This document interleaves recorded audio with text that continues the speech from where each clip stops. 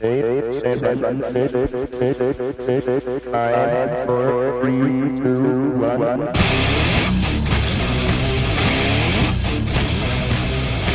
Knotfest.com presents Talk to Me. With over 300 interviews under his belt and 6 years running, your host Joshua Toomey interviews metal and rock's heaviest hitters. Follow the show at Talk to Me Talk. Here's your host, Joshua Toomey.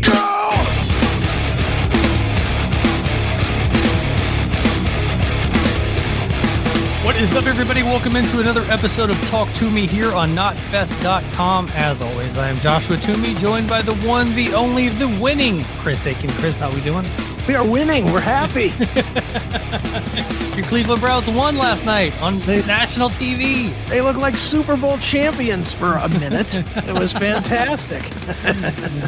Too funny, man. Yeah, I called you last night, and I was doing some editing of my Daryl from Snapcase episode, and I wouldn't even keep it up with the game, and then I turned it on, and it was 25-0, and I assumed it was 25-0 Cincinnati, and I was like, oh no, Chris is going to be bummed, and then I looked again, and I was like, oh no, Chris is going to be happy. I was very happy. I was yelling and screaming in absolute joy watching that game. It was fantastic. I think that might be the happiest I've ever heard you on the phone.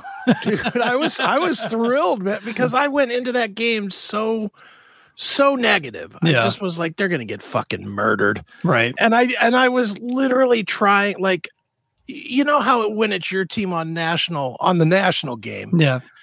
Like, I don't know if you watch all the pre-games and stuff. I don't on purpose. I typically don't. I don't, but when it's your team and it's right. national, then it's like, all right, I'm going to watch all this. So even with it being a national game, I didn't watch it. I was like, I don't want to hear these guys shitting on my team. And I don't want to hear them dancing around Deshaun Watson getting rubbing tugs. You know, I don't want to hear any of this stuff. I just want to see the football game. So right. I'm watching That 70s Show or something right up until kickoff time. And I went into it just like completely like, okay, I'm in a good mood from laughing at this show.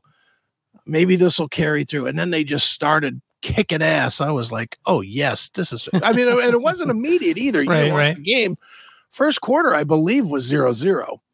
So it just kind of, they were both moving the ball a little bit, but nobody was like getting it done. But then the Browns started getting it done. I was like, fuck yeah.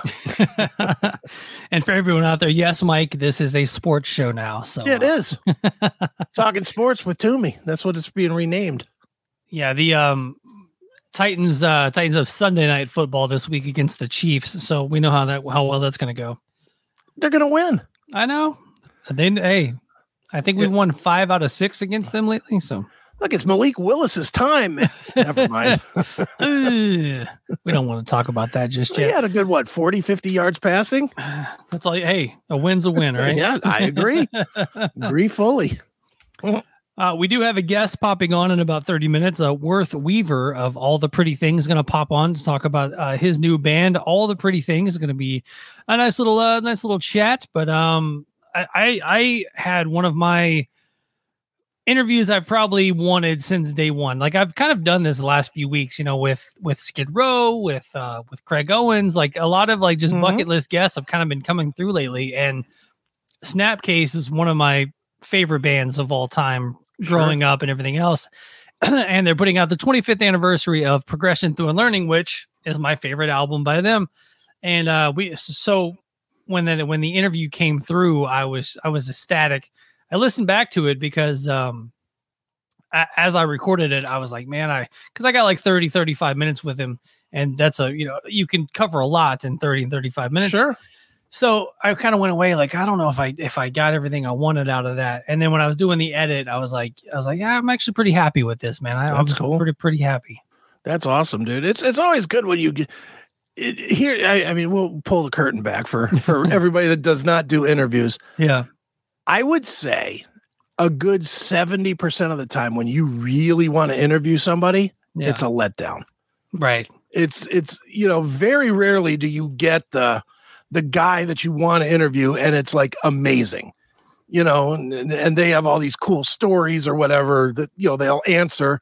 You know, Right. dude, I'll tell you the biggest fail I think I ever did. It wasn't a bad interview at all. It's actually on YouTube, I believe. It's me and Vinnie Paul. First nice. time I ever interviewed Vinnie Paul, which was back in the 90s at some point.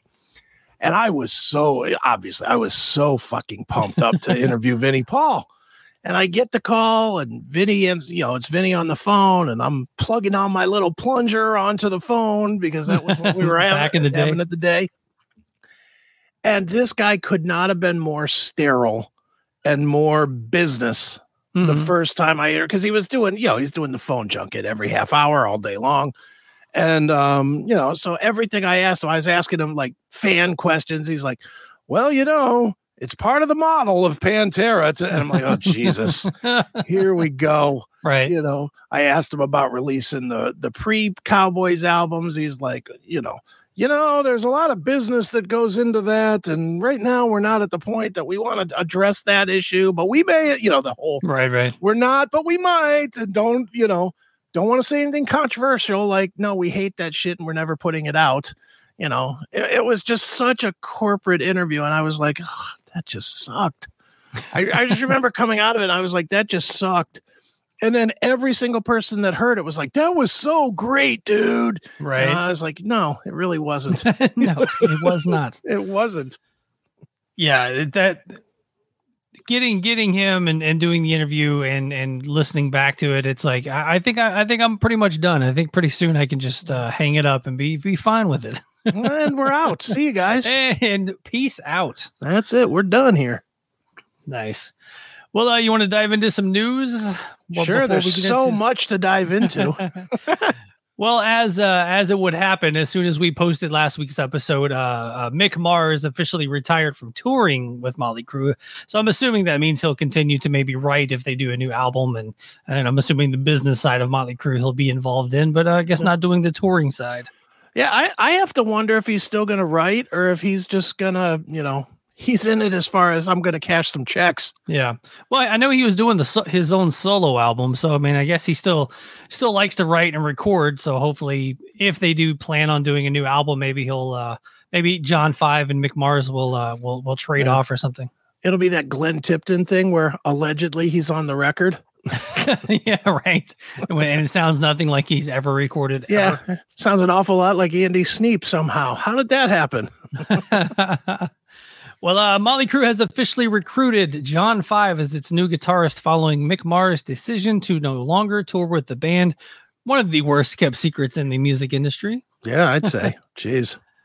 Let's see. The statement was earlier today. Motley Crue releases the following statement. While change is never easy, we accept Mick's decision to retire from the band due to the challenges with his health. We have watched Mick manage his ankylosing spondylitis. His problem. Just say his problem. For decades, and he has always managed it with the utmost courage and grace. To say enough is enough is the ultimate act of courage. Mick sounded... Is it really? It is the ultimate act, Chris. Oh. Yeah, I'm going to retire and still get checks while you guys go work. Go make me some money, monkeys. Yeah, how brave am I to sit home while you monkeys make my fucking paycheck? Yeah, Monkey Crew. Stop it. Mick's sound helped define Motley Crue from the minute he plugged in his guitar at our very first rehearsal together. Ooh. The rest, as they say, is history. Yeah. We'll John continue. 5 sound. John 5 sound made it work for the stadium tour. That's what I've heard. We'll continue to honor his musical legacy. Great. We will carry out Mick's wish and continue to tour the world as planned in 2023. You think that was Mick's wish? I think Mick was like, you know what? I really hope you guys will keep touring. He gets 1/5 of the check now, not 1/4. Oh no, John 5's getting probably $2,000 a week or something. He's not getting a quarter share. True. No doubt it will take an absolute outstanding musician to fill Mick's shoes. So we are grateful that our friend John 5 has agreed to come on board, moving us forward. We'll see you all crew heads out on the road. It's a good move. As much as I'm busting balls, Yeah. it is a good move. I mean, It's a great move. It's going to definitely give them at least 5 more years that they can do it. John 5 is as good as anybody. Yeah. You know, I mean, honestly, you know, I don't want to shit on him per se, because he's immensely talented. And it's a good move from those guys. You know, their normally shitty show will be infinitely better with a better guitar player. So that's good. Well, I don't know if Mick's part of the show was really that bad. But no, but it'll certainly be better. John 5's a mover. John 5 moves around. You know, Mick Mars looked like he needed the Ozzy brace to hold him in place. Yeah. John 5, a man of many words, statement is, I'm honored to carry on Mick's legacy and am looking forward to playing these songs. Wow. Take it easy, John. Slow it down, John. But yeah, I mean, John 5, I mean, I've ranted and raved about John 5 over the years, and even as an outside the box candidate for a Pantera reunion, you know, like throw him in that Dimebag slot. That would be amazing. So I think the John 5 obviously will have no issue playing these songs. No. And he's been it. Didn't he? And my brain is not working real good today, but didn't he do David Lee Roth? Right? Yeah. So he's played in that environment before already. That 80s, you know, big arena sounding environment. Because obviously the Rob Zombie stuff is different, but you know he can certainly play with that kind of flair. Yeah. You know, so he'll be fine. I think now if they could just get a singer, they'd be great. If they could just, you know, John Corabi come back, I think this would be an amazing tour. Dude, just do the Arnel Pineda. Find there's 9,000 Motley Crue tributes in every town, everywhere. Grab one of them, get the guy from Too Fast for Love, prop him up there and play those songs. It would be better than what they're going to give you. But even that being said, Motley I'll give Motley credit where credit's due. They put their money into the show so you don't notice how bad Vince is. Yeah. And now with John 5, it's going to sound even better because the guitars are going to be pristine, you know, from start to finish. Yeah, you brought up a cover band thing in there. And one thing I've been noticing a lot lately on cover band flyers is they don't even try anymore to, you know, make a Pantera tribute band, but make it slaughtered in the Pantera font. It just says Pantera as performed by Slaughtered. Like, it's like, you know, these shows now are just like, they don't even try to hide the fact that they're a cover band. Dude, and I don't know how some of them get away with it. There's literally a band out there. I see their tickets go on sale about twice a year here called Led Zeppelin 2. Oh, yeah. How do they get away with that? I mean, it's not spelled different or nothing. Right. It's Led Zeppelin 2. Right. It's like, Jesus, tell me that's not misleading. I think I'm going to start a Pantera tribute band with like 2 R's, just Pantera. Well, dude, there's a Motley tribute that plays here every once in a while called Motley 2, spelled T-U-E with the umlauts and all that other bullshit. Nice. When you see it on a flyer, if you're not really paying attention, like Motley Crue's playing at the Grog Shop, what? Oh man, but yeah, I don't for some reason I feel like this will make me want to see this Motley Crue tour more, having John 5 in the band, but I don't know. It's still a little rough. It's still Vince Neil singing. Yeah. And I don't care if they get Billy Sheehan on bass and they get the ghost of Neil Peart on drums. It's still Vince Neil singing, which means it's still going to be 5 out of 10 at absolute best. He sucks. He's terrible. Did you see this story about James Hetfield dressing up as Stranger Things Eddie Munson for Halloween? I didn't see a story, but I saw the photo. I was like, look at Hetfield. 60 years old, going on 12. Well, I think this is like this. There's so many, ways you can look at this. Mm-hmm. Like he's obviously getting a divorce, so he's like out to have some fun. I don't know I don't know if this is him taking the kids trick or treating around the neighborhood, or he went to like some 20-year-old's Christmas Halloween party, trying to check out some chicks or whatnot. But this screams like divorced dad. Mm-hmm. Yeah, who was at the party? Tom Brady. Him, Tom Brady, and I saw somewhere there was actual betting site that had speaking of sports, Mike, the betting odds for Tom Brady's next girlfriend, the you know, The age. the person, the lowest odds person was Taylor Swift. Oh wow. But so that would be fun. She'll write a whole record about the Well, yeah, and she just put one out now, so she's good for a relationship to write a whole record of just shitting on the next guy with. Dude, she posted. This is totally off the. Welcome to Knotfest. This is totally off the record, off the wall. But I was looking today, and her concert dates got posted. Her tour dates. Yeah, she's doing 2 nights at SoFi, like 2 nights at just every like a Levi Stadium, 2 nights here, like the stadium tour. Like she's doing 2 nights, and she doesn't have like these massive opening bands. I mean, there are people you may or may not have heard of, but it's just bananas like how big she is. I honestly didn't realize she was like 2 nights at SoFi Stadium big. She's huge, dude. She is definitely probably the biggest mainstream pop star right now. Either her or, I mean, who would it be? Her, Beyonce, maybe? Yeah, all that stuff. Yeah, you know. I mean, it's definitely her, I guess, but it's still crazy. I mean, it's anytime you've got the NFL, take it back to sports for Mike.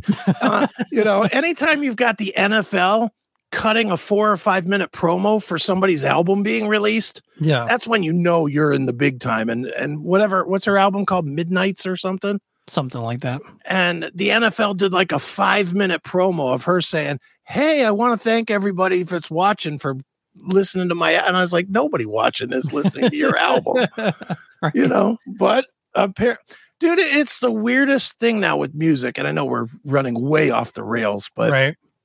I watched the other night this Amazon Music, which I don't know if you're even familiar with that, but they do a after the football games on the Amazon Prime, right, on Thursday nights, they now do a music show called Amazon Music Live. And I watched it, and it was some guy that I'd never heard rap before called Lil Baby. You know, obviously a hot rapper right now, which that all by itself, I looked him up on Spotify, and one of his songs has 1 billion streams. I'm like, how have I never heard of this guy? Yeah, he's got there's Lil Baby and Da Baby. So and Da Baby. Da Baby's the one that gets arrested all the time, right? Yeah. And Lil Baby's like the hottest rapper in the world right now, I guess. I guess he has the #1 album in the country with Taylor Swift. But I watched this show, and not necessarily watching the show because the music was absolutely wretched bad, but the amount of money that Amazon was spending on the production made me absolutely thrilled. Because even if it's not music we like, just that somebody, I mean, this was a $5 million set that he was playing on, you know, with dancers and big giant screen behind him, like fresh out of the WWE, and a big, like a mountain rock that he was climbing up while he was singing and shit. It was a massive, massive stage. And I just was like, man, for the first time in 20 plus years, somebody with money is putting money into music. Right. And I was like, man, that is a good thing, because eventually people are going to get tired of these mumble rappers, and they're going to go back to rock and roll on these same big stages again. And man, it's good that we're finally going to have a place anyway that people can do this. Yeah, I mean, I don't have anything set in stone, but I've got some friends that are working with Amazon on some music projects. So some and even it's heavier stuff too. So that's good. Amazon's definitely dipping their toes in. Well, I mean, pretty much everything. Yeah. You know, not that it's crazy and not that it's breaking news, but it's just for the fact that you can like pick up your phone and order something and it's at your house the next day. Yeah. It's just like, and it's always, I never order anything like that I can't just go to the store and get. It's always something stupid. Right. Dude, I live like 3 miles from an Amazon outpost or whatever, big facility. Right. I can order at like 10 o'clock in the morning and it's at my house by like 2. There's no reason to ever leave anymore because they just bring everything, you know, immediately. It's fantastic. To the house. Yep. Finishing up on James Hetfield here, because I think Worth will be joining us momentarily. But do you are they poking this too much? I know they did like a whole Stranger Things line of clothing. They just continue to post the stuff. They had the guy come up and play with them on stage or act like he was playing on stage or whatever, and jammed with them backstage. I mean, they're milking this Stranger Things. Well, they are. It made them a bunch of money during the pandemic. Yeah. When they couldn't make any money, they made money. So for that, you know what? I'm going to give you my straight up answers. Yes and no. Are they poking it too much? Yes. Is it forgiven because it's Halloween? I think also yes. It's the same with Myles Garrett was dressed as Vecna yesterday, coming into the game and was doing the Michael Jackson Thriller dancing when he was sacking Joe Burrow last night. Again, Mike, football. But I think you get a pass on Halloween. Right. Now, if he does it next week, like if next week he shows up as a gig dress like that or something, okay, then it's over the line. But yeah, whatever, dude. At this point with Metallica, do whatever you want. Go for it. All right, one quick thing, and then we'll dive in most likely with Worth. Lamb of God to be joined by Mastodon, Hatebreed, Gwar, Shadows Fall, and God Forbid on the first ever Headbangers Boat. Oh, wow. Lamb of God's Headbangers Boat will feature live music from sunup to sundown across several stages and settings throughout the ship, including 2 unique shows from Lamb of God, featuring a complete performance of their 2004 landmark third album, Ashes of the Wake, in its entirety. And the 5-time Grammy-nominated band will further honor heavy metal's past, present, and future by curating a special selection of special guests, including hard rock icons Mastodon, Hatebreed, Gwar, Shadows Fall, God Forbid, Fit for an Autopsy, and Lamb of God's Mark Borton solo band. Special guest hosts on the thing are Jose Mangan, Ricky Rackman, and Jamie Josta. The Josta Show will do a live podcast. Wow, that sounds pretty fun, actually. Yeah, I know. I saw this lineup. I was like, well, I could, why is there not a live Talk to Me at this thing? But yeah. Well, there probably could be for a mere $8,000 in a cabin, right? Right? Yeah, we could do all the live podcasts that we want from this boat. Exactly. You've done a cruise, but not like a music cruise, right? I haven't done the music cruise. No, I've just done regular cruises. Yeah. Your counterpart just did the Kiss cruise. Have you heard anything from him? I did. He was himself, less than enthused, of course. He was like, that's not my thing, but right. But he said it was fun. He said he met a lot. He told me he met some cool people. He met I guess he was like hanging around drinking with Tom Zutaut, which that's pretty cool. From right. Obviously signed a little band named, I don't know, Motley Crue, Guns N' Roses. Signed a couple of bands that you might have heard of before. Right. So he said that was pretty cool. He said it was a cool hang. Nice.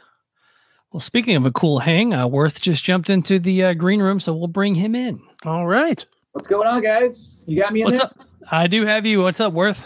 Not much, guys. Pleasure being here. Awesome, man. Yeah, Worth Weaver, man. What a great name.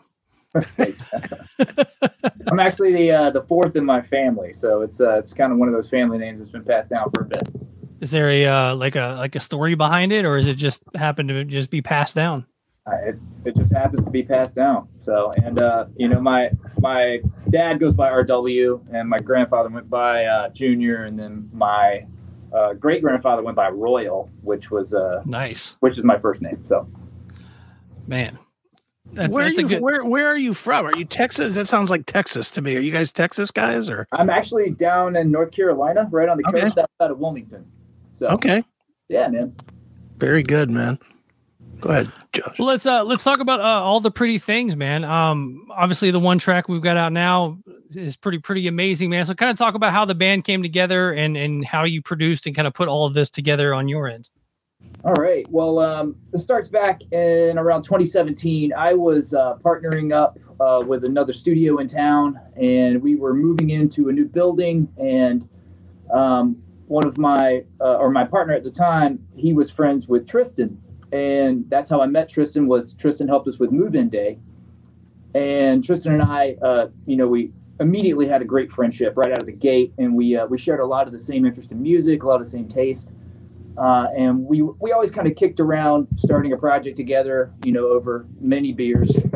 But that's how it always works. Yeah, exactly. And so we kind of started throwing ideas back and forth around 2019, and then COVID hit in 2020, so that kind of put a little bit of a stop to us. But we picked back up momentum and really started to bring the ideas together, and we brought in our buddy Jeremy to do drums, and from that point in time, we had everything laid out as far as the music was concerned, but we didn't have a vocalist. So then we just started shopping around to our friends locally, and Logan sent us this demo out of the blue, and that ultimately turned into not the first track that we're going to release, but our second track on our EP.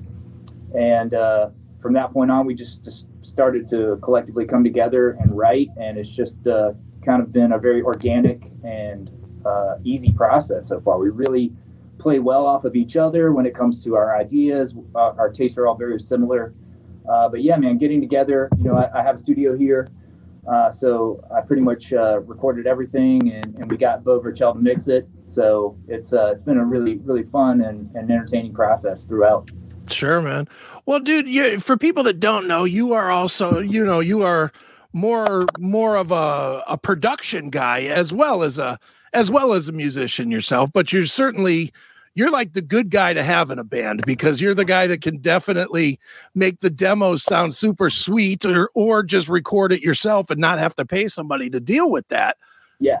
That being said, when you were putting the band together, where does the importance lie in their ability to play live versus being able to be recorded? And do you consider that, or is the first consideration still always how do we get along when we're in the same room together? Yeah, that's a great point, man. The studio is a different monster from playing live, for sure. I mean, you're under the microscope, obviously, in the studio. So, any deficiency you have as a player or a performer is going to, really rear its head. That being said, everyone involved in this project has been doing it for an extended amount of time. We've all got touring experience with multiple bands. We've all recorded multiple records and, throughout our careers. And it was a very natural process. And getting everyone in the studio, it felt good, whenever we jammed the songs live and then bringing it into the studio, it all translated really well. Okay. That being said, man, I mean, I've been producing for about 17 years, playing guitar and touring for about 25. So the experience element is on our side for sure. And I think we all kind of knew what we wanted going in. We wanted to make something that was slightly different than anything that we've been involved in previously. And we kind of wanted to be more of an aggressive thinking man's rock, if that makes any sense. We want to write good songs that have something to say, but we're not trying to overproduce the hell out of it. We're not trying to really come at it from this angle of being a studio band. We want to be able to pull it off live as well. Coming from a bunch of different bands where you're kind of hired guns and doing other people's music, for lack of a better term, yeah. When you sit down to do your own band, is it just like a crazy outlet for you to finally get to do what you want to do, kind of thing, when you're kind of stuck playing like the album that you didn't record, stuff like that? Yeah, man, that's actually a very good point. This is that strikes a chord with me personally, because I've always been the hired gun guy for the most part. I mean, I've been in bands. I was in a group with some guys from Charleston named Versus Angels, and that was a passion project of mine, in addition to the guys there. And that was something that, I poured myself into, but never to this extent. With this one, I really threw out all of those preconceived potential judgments, worrying about, is this song going to appeal to this audience or that audience, or, is my guitar playing going to be judged? Is my production going to be judged? Like, all of those fears kind of went to the wayside. And I think that coincided with my brother's death. He was supposed to play bass in this band, and he passed away in 2020. So I think after that happened, I kind of just recollected myself, and I'm approaching this project from this perspective. It's almost a brand new perspective for me creatively. and personally. And I think I'm pouring myself into it. And I can say the same for everyone else. We're all playing what we want to play, and we all respect each other's opinions and angles on where we're going with the music. Logan's got something to say. He's very passionate. He's a very gifted lyricist as well, and the dude can sing his ass off. So it's Right. It's just a great vibe all around. And now that we're all making music together, I think we're just getting more and more excited as we move forward. Right.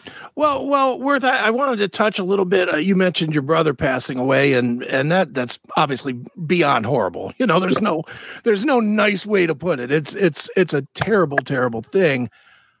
I'm curious for you, how do you go into forming a band that he was obviously a big part of with you and have passion toward it? And I know this sounds like a shitty question, but I mean, it's got to be, in my head, I can't imagine doing that. I'd imagine every time I listened to it, heard a note, saw the name, anything, it would put me in a bad place, not a positive place. Right. How do you balance that and move forward in a positive direction after having such a tragic thing as a big part of the development of this band?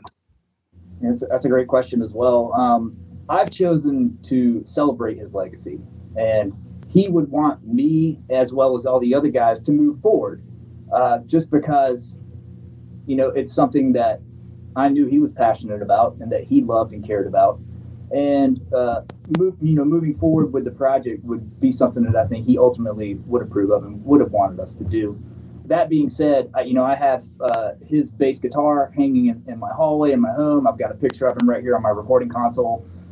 I celebrate my brother, and it gives me strength and courage to move forward with music, and it makes me once again more excited to promote and get those negative feelings into the music and out into the world where it belongs to other people. Because once it leaves here, it belongs to the audience. And I think that's something that's always been really special for me when it comes to music. It's always been a personal connection, and I always have strived to connect and feel something in my core whenever I'm listening to a record, a song. And ultimately, I think I want to move people with my brother's legacy through the music. Is it tough for you to sit there with a track and knowing he played bass on it, and as you're mixing it or just getting it together and you hear him playing, like, do you know it's him playing and you hear him playing, and it obviously if you're there alone, things like that, I mean, it's got to be tough on you, right?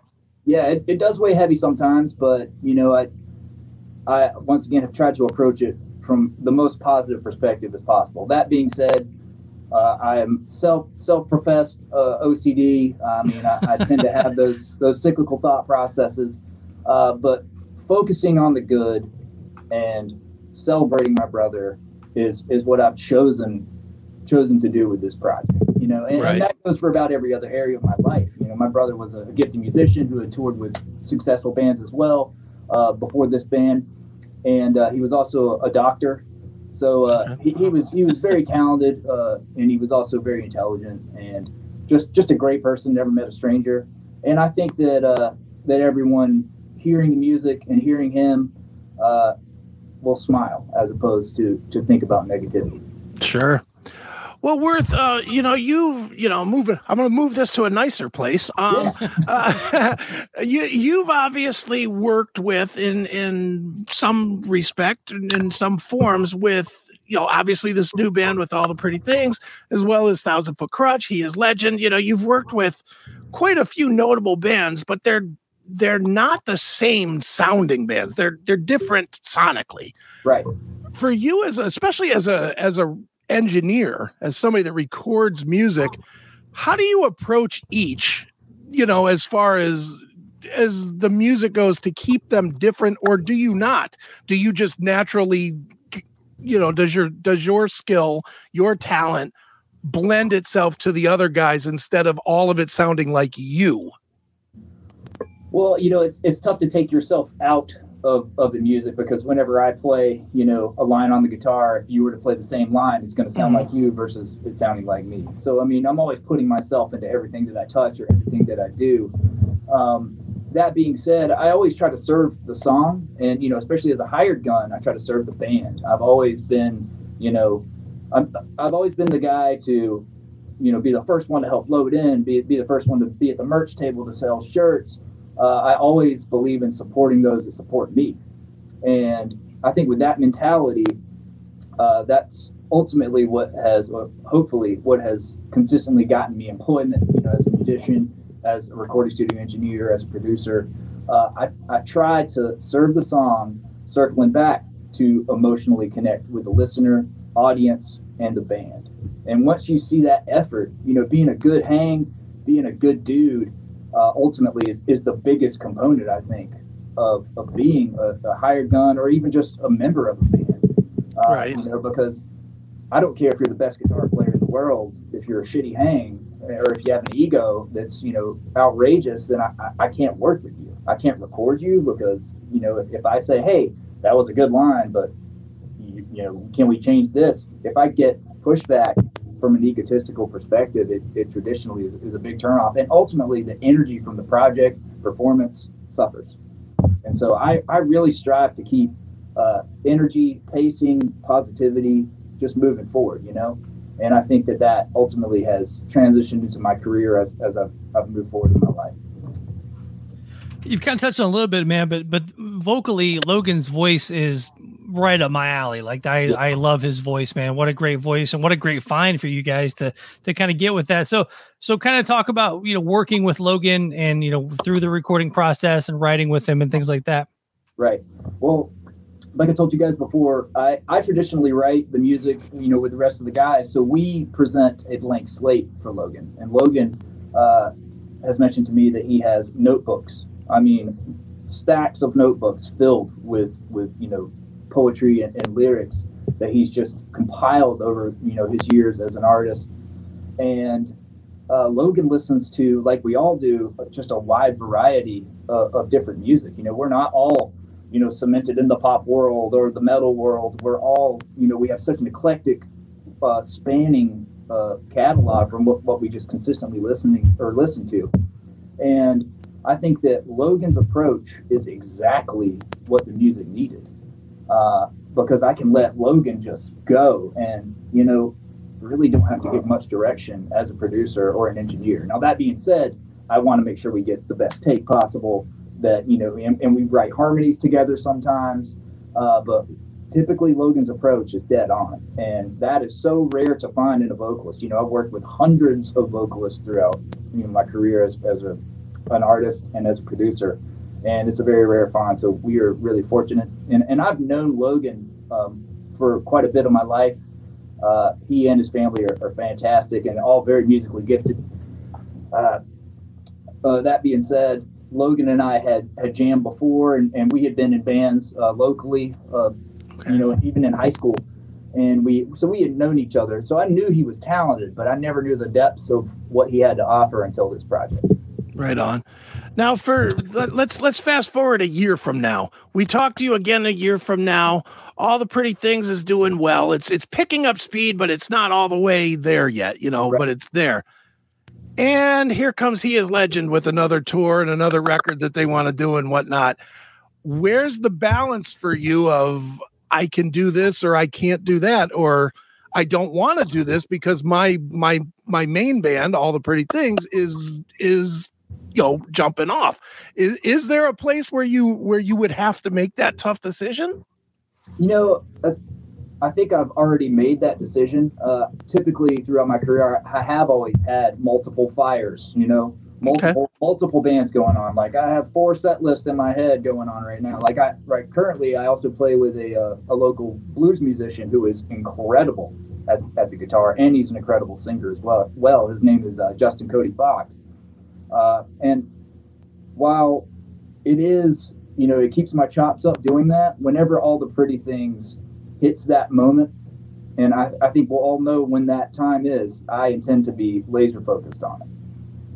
And that is, I think, about the only way that you can really take a project from the infantile stages to where you're being successful, at least on the scale that we want to be successful at. Right. Where is that moment? Is there a specific peak that you look for? Is there X amount of radio play, or we just got added to this festival, or where do you see that moment as? I think it might have a bit to do with everything, radio play, festivals. Obviously, the financial component is huge. So it really just has to do with how does everything feel? How is the vibe with everything? That being said, I never want to abandon a project or leave someone high and dry. That's never my intention. But I think for this project, I intend to really be laser focused on it. And this is probably the biggest, what would I say? This is definitely, if I had to call it my baby, like this is certainly the one that I would be most excited about moving forward and what I would want to invest more of my time and energy into anything else I've worked on. It's funny you said that, Chris. As we were sitting here, I literally just got in my promo bin the new He Is Legend. Oh, it's so crazy. Jesse, their drummer, is one of my dear friends. He and I hang out on occasion, and he came over several weeks ago and he let me listen to the record, and it is just the most brutal, heavy, all out craziness. And I'm so proud of those dudes. Love them to death. Can't say enough positive things about them. Awesome. Well, Worth, man, as we wind it down, man, what's the next, the end of this year, all next year? What's all the pretty things, looking to do? Well, we've already got all the drums, and all of the drums are done for the record. So I am in the midst of tracking my guitars, which is always a tedious and somewhat stressful process for me. I tend to go to a dark place sometimes with that because I get so obsessive with it. That being said, wrap up the record. And then, we're already talking to a few labels here and there. We're going to see what develops, but we intend to have some tours in mid to late 2023 based upon how the songs perform and, just what we have offered on the table. But we do intend to take this out to the public and see all the smiling faces at the show. So right. Let me ask you one quick one that has nothing to do with your band, but it's a hot topic right now. And I think you're going to have an interesting perspective because of the fact that you are both an engineer as well as a live touring musician. Yeah. Everybody's talking about tracks these days. Should you use them? Should you not use them? Is there a line, I guess, is the question. I know the old school people say, yeah, there's a line. If you dare play a minute of tape, you're violating the sanctity. And then there's the other side, the Nine Inch Nails up side, that is like, if you're not doing it, you're just failing your audience. Right. You obviously played both sides of that fence as a production guy and as a live performer. Right. So for you, where do you see that line between giving the audience a great show versus giving the audience a fully live show? Man, that's a really tough question. And, it is very much genre specific, I think. I'm sure you guys have read about the bands that couldn't play because the laptop died. Yeah. That being said, whenever I personally go to see a show, I'm going for the experience. I want it to be entertained, Like, just imagine going to see a Marvel movie without all of the special effects, that are there. Right. You know what I'm saying? Like, something along those lines. But ultimately, I don't mind if a band uses tracks as long as it's done tastefully and it's not to the point where you're basically just a puppet on a string. You know what I mean? Mm-hmm. I really think that tracks can enhance a performance and add to that experience. Which is, it's all about watching, a band that I admire perform a song or a record that I love and it being delivered to give me that same feeling and that same experience. And if that means using tracks, then I'm cool with it. But I still ultimately think that, we as a band, we do pride ourselves on our musicianship and our performance. We don't have, any desire to just have half of our show be pre-recorded. We want to be able to be as organic as possible, and we want to be able to deliver that experience with respect to the tracks in the song if they're there, or the organic side of the performance as well. My take was, as long as I'm playing bass and I'm playing live, I don't care what's going on around me. Now if I'm playing to a bass track, then that's my issue. But as long as I'm playing live, what's going on around me was whatever happens. Sure. Yeah. I once again, I don't mind it. I think that if it is adding to the experience, then it's totally acceptable. But once your show crosses that line of we can't play because the track's not working, at that point in time, I think you probably should reevaluate, where you're at, what you're trying to deliver, because it is about the experience, and I think ultimately I just want to deliver that to the audience so that, they come back next time. Right. Well, man, what's the best place for people to keep up with the band and follow everything on the old internet? The usual socials. We've got our Instagram page, which is All the Pretty Things, Spotify, Facebook, iTunes, all of your major streaming services, your major, social media outlets. We still have a website in the works, but it's not as of yet live. We're still working on that right now. But, more to come. And, we do plan on doing more things like this to keep everyone informed as things start to grow and continue to grow. And I'm sure we'll be doing more media, as things move forward. Awesome, man. Well, I appreciate you taking some time with us. And once again, guys, Worth Weaver from All the Pretty Things. Make sure to check them out. I thoroughly encourage it. Yes, Thank sir. you, guys. You guys have a great night. Thanks for having me. All right, man. Take care. Take care. And that was Worth Weaver. Yeah. That was easy. Yeah. I like that. What a name, man. Royal Worth Weaver. Yeah. Royal Worth. Why don't I'm Josh. Yeah.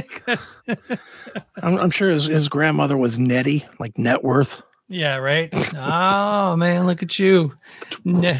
Nettie Worth Weaver. Yep. As long as he didn't say, yeah, my cousin Randy, that's fine. Randy Weaver. Well, that's what I say. Or my favorite Titan, man, Rashad Weaver. There you go. Sports Talk. Maybe that was his, right, Mike? Too funny. Well, man, let's wrap it up with some what we've been watching and listening to, man. What have you been watching, listening to? Anything good? Watching. I don't know if I said this last week or not, but I finished it this week. So if I said it last week, I'm going to say it again this week. Okay. There's a show on Freevee. And I know that's going way, way deep into the bowels of freedom, of free stuff that most people won't go to anymore. But there's this killer show on Freevee called Sprung. Okay. It's here's the premise. The premise is it's these 3 criminals that are in prison, and they get let out of prison because of the pandemic. So they get let out of prison. One of them's been in prison for 27 years. One's been in prison for like 5 years or something. And then I don't know how long the girl's been in prison.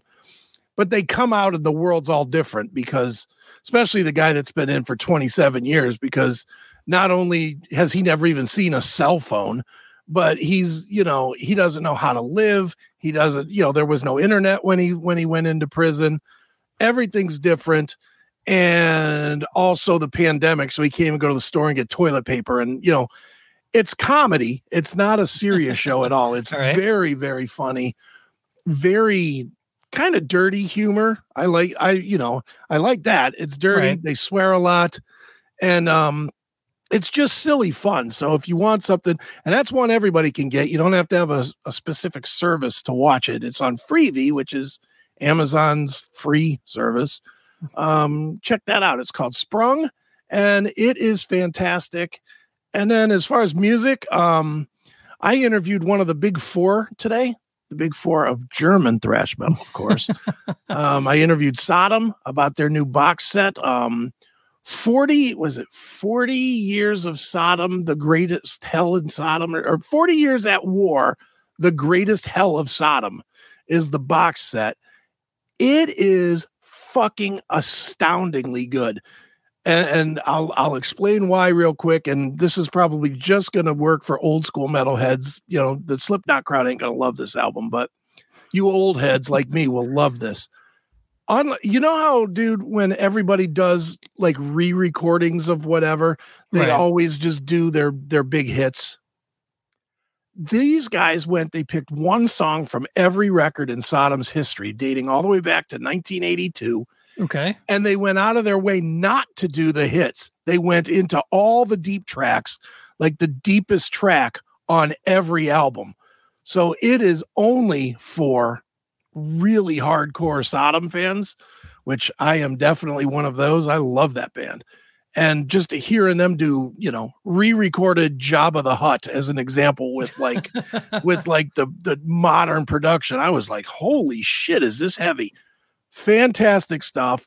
I'm actually a rare moment. I'm going to buy a physical product, but I'm going to buy this thing. Wow. Because it comes with a hardcover book, and each 2 pages, as you look at the book, are like alternate artwork that was supposed to be used or was submitted for use of the album, and then a bunch of fan letters that they've accumulated over 40 years about each album, and just notes and stuff from the history of the band. So I'm really, really big on this, and I could not have been more happy. I interviewed Tom Angel Ripper from the band today, and dude, that was like you interviewing Newstead for me. I was so excited to fucking interview him because I'm such a big fan. So the new Sodom box set is fantastic. So that and Sprung, that's been my week. Nice. I will actually defer to my wife, and she posted it has her stamp of approval on it. Okay. But we've been watching this Cabinet of Curiosities on Netflix. Okay. Was it Benicio del Toro or one of those dudes? And it seems to be, it's episodic and everything's, each episode is to itself, but it's really well done, and everything I've seen from it looks amazing. So I need to actually sit down and watch it, but I'm either editing or interviewing or talking to you. I feel like I haven't had much time for myself to actually just watch anything. So sure. The Cabinet of Curiosities looks amazing. And the one episode I watched of it was awesome. It was about a guy stealing teeth. So which is always good. The only music, honestly, I've been listening to a ton of Snapcase. They actually have a book, like a 144 page book coming out called Optic, and it's just all old flyers and the history of the band. And I guess in the interview he talked about it, but the guy that put the book together went to Buffalo and sat down and went to each member's house and took all the good stuff and scanned it in and he said it took 4 or 5 days at a hotel just scanning stuff. Wow. So I definitely want to check out this book once it's out. Very cool. I think it's going to be pretty awesome to see. And then the 25th anniversary of Progression Through Unlearning is coming out too. So that's going to be, I can't believe that. I mean, I know we always say I can't believe this is that old and this is that old, but Progression Through Unlearning came out, I guess, when I was 18. Right. And so 40, I'm 43 now, 25 years. That's crazy. That's how long it's been since that album came out. Now, I have not heard your interview yet. Are they going to tour? They're just doing, Snapcase hasn't really toured a lot lately. They're not, I don't think they're doing a full on tour. Okay. They have a sold out hometown show already. Okay. All that stuff going on. But as for full on tour, I don't think so. They've been kind of doing sporadic, they did some shows with Strife and Earth Crisis, and nice, which would be amazing to see too. But yeah, man, I would love to see them tour, but they're kind of like Life of Agony, man. They just they'll go and do 5 shows in Europe and then come home, and then they'll do a Northeast run of shows, and they're not coming to the Midwest anytime soon. And no Louisville show. You got to go to Louisville. But yeah, so I think that's pretty much everything going on. Did you what interviews did you put out this week? I saw a couple. Serena Telly I put out. She's the ex-singer of Burning Witches. And who else did I put out there? 96 Bitter Beings, former CKY singer Duran Miller. Nice. And he's also now in Malevolent Creation, which I don't know how that works. That happened after I interviewed him. Yeah, I saw that. Yeah. But that's so such a strange, I was a big CKY fan. I love that band. And when I saw he was in Malevolent Creation, I was like, huh? Right. I was like, how can that be? He doesn't seem the part, but he's doing that now. And so that's coming out this week. And then next week is and for those on the paying side, if you are a CMS VIP, by the time you get this one, my David Ellefson interview will be on the VIP this week, and then it'll come out like 2 or 3 weeks later in the freebie. And then next week, my favorite of my favorites in the world of death metal, the mighty Maurizio Iacono from Cataclysm. He's back with Invictus, and then Leatherwolf the Friday after that. So nice, lots of good stuff coming. Nice. I have been in contact with Morgan Lander about recording for next week. So hopefully get that out to talk about When We Were Young Fest and all that good stuff. That would be great. It will be great. Always a good time. Well, man, let's wrap this up, man. Let's give a huge thank you to Worth Weaver for taking some time, man. Yeah, he was interesting, man. Probably could have talked to him for a lot longer if we wanted to. Yeah. But yeah, he was definitely a cool dude. Make sure to check out All the Pretty Things. I dug the one tune that's out now, and yeah, it's gonna be fun to kind of see how they progress, man. Because I mean, they kind of do seem like one of those studio bands that everybody kind of sends their tracks in, and he rearranges them and makes them good and all that good stuff. Yeah. So we'll see how it works out. Tell me, it's not hard to do an interview with one song. Right? That's difficult because there's not much to really say. Well, what are you doing? We really don't know. Honestly, even after hearing one song, you really don't know what they're doing. Right. We know what one song sounds like, but the next one might be a blues funk song for all we know. We don't know. You got to bring back funk metal. Yeah, there you go. All right, man. Well, that will do it for another episode of Talk to Me. Make sure you're following us on the socials there at Talk to Me Talk on Twitter, at Talk to Me Talk on Facebook. You can always follow my personal page. It's probably the best place to follow me on Facebook is my personal page, because I do tend to post a bunch of stupid stuff over there.